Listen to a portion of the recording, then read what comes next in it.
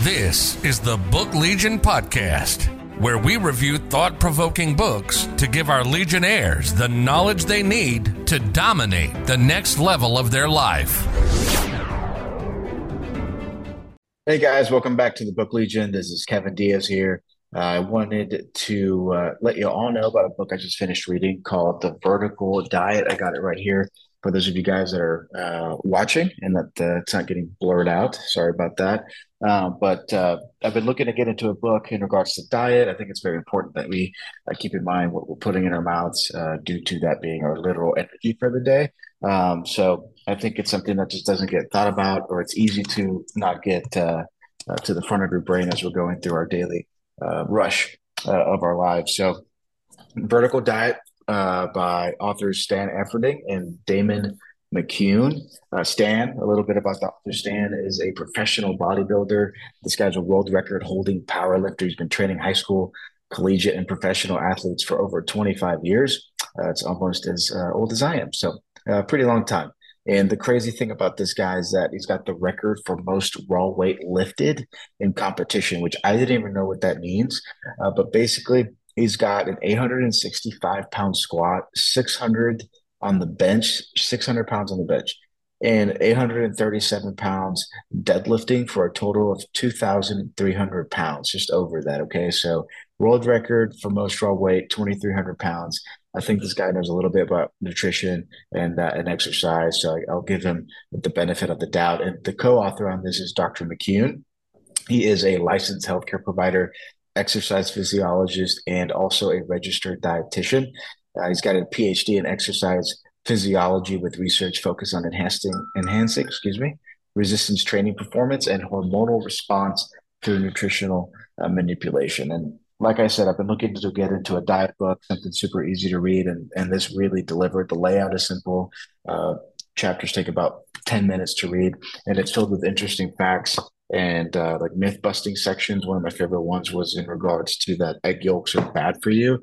I kind of always make fun of people that just buy like egg whites, considering you're missing out on the most nutrition part of the egg, the yolk, and this book backs it up. It's high quality protein and filled with nutrients. So I'll take that as a win. So my first point, first takeaway rather, that I took from this book is that actually, most diets work if you stick to them. It just can feel like there's a lot to each and every single one of them, and it can be very overwhelming.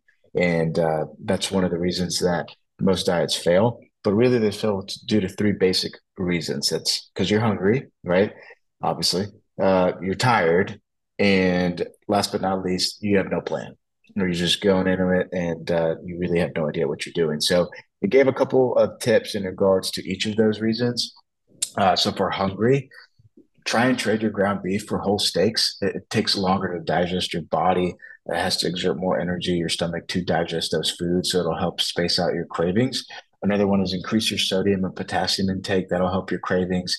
And eat slowly, guys. It takes your digestive system 20 minutes to realize that it's full. And I know, I'm guilty of rushing through a meal.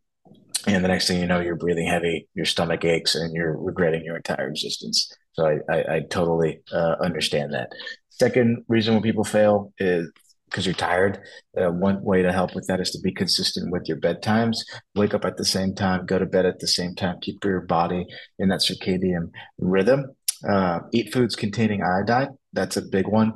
And one thing that I actually am incorporating, and I was happy to see on the book, was to take a walk after you eat your dinner, or really any lunch or any meal, right? 10-minute walk. It helps your body with digestion and to normalize your blood sugar levels. The last reason, no plan. Very important if you're getting into diets. Like I said earlier, it can be very, very overwhelming. Super easy way to help is to meal prep in advance so you can stay disciplined and not be tempted to eat garbage. Track your progress. He recommends an app called MyFitnessPal to help track your calories and all the foods that you're consuming. Helps to weigh yourself daily as well, so you can see and track your progress. Get a blood panel done as well, guys. That can really identify some deficiencies and potential health issues. And Stan even Stan even lists a discount on the book to help you get that done, which I really appreciate. It's help you save some money. And most of these issues that can be found, these deficiencies can be helped just simply by improving your sleep and combining a healthy diet with your exercise, which seems like a no-brainer, but I don't know if we've looked around, but a lot of people probably need to hear that. The second takeaway from the book was how sleep really impacts how your body is firing on all cylinders, and or how it can not be firing on all cylinders. And a lack of sleep causes an increase in what's called the hunger hormone, otherwise known as ghrelin. And there's a University of Chicago sleep study over 14 days, and people that slept 8 hours or more, they lost both 3 pounds of fat and 3 pounds of muscle. And the people that slept less than 6 hours lost just 1 pound of fat, but 5 pounds of muscle. So as the ghrelin rises, it makes your body burn muscle rather than those stored fat reserves that we're obviously trying to target. So some of the tips for sleep that were mentioned were, I don't know, some of people like to drink a few, knock a few back before you go into bed. Thinks you think it's relaxing. Yeah, it's really not. It's messing with your body. It's not good for you at the end of the day. Or even if you like to, partake in the activity regarding the devil's lettuce before going to bed, I don't recommend that either. And also important to do a brain dump. I know some people like to journal before going to bed or in the morning. Very important to do that. Just put your thoughts, dump them on the page. Make sure that when you go to bed, you're as clear headed as possible. And one big one that I'm a huge fan of is no electronics for an hour before going to bed. Studies show that blue light can really affect your REM cycle and just affect your brain in a negative way when it comes to sleep. Other thing is don't overhydrate before going to bed. Waking up and going to go pee can knock you out of that REM cycle, restart it. It can cause you to be groggy in the morning, make you feel more tired. So don't overhydrate before going to bed.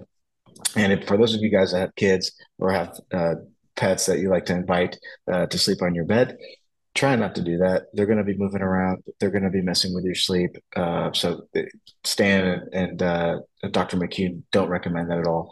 And my last takeaway from the book was obviously the diet itself, how it's focused on nutritionally dense foods that cause very little of any bloating. The foods that are recommended on this diet, they're rich in macronutrients and come from unprocessed ingredients that are really intended to help with your digestibility. They help you be less lethargic, feel less fatigued after eating. We've all been there when we overindulge. And these diets are designed to be sustainable for over a long period of time. Unlike some of the other ones like keto or paleo that I mentioned earlier, many people on those diets, when they lose the weight, unfortunately, they just seem to put it quickly back on after switching out of it. And again, download MyFitnessPal. Really, Stan was really big on that to use as an app to track your calories, take pictures, weigh yourself daily, see that your progress on a long-term basis. And at the end of the day, you need to find a diet that's going to work for you, that you really enjoy doing it. Because if you hate it, it's never going to work long term. And don't forget to mix in the exercise. And hopefully you can bench 600 pounds one day like Stan Efferding can, which is absolutely remarkable. So that's the vertical diet. I'll show it again here before we wrap it up. But we'll put the book and in the description for Amazon with an Amazon link. And don't forget to subscribe and share with your friends. Thanks for stopping by, guys. And this is Kevin Diaz signing out, and I'll see you next time.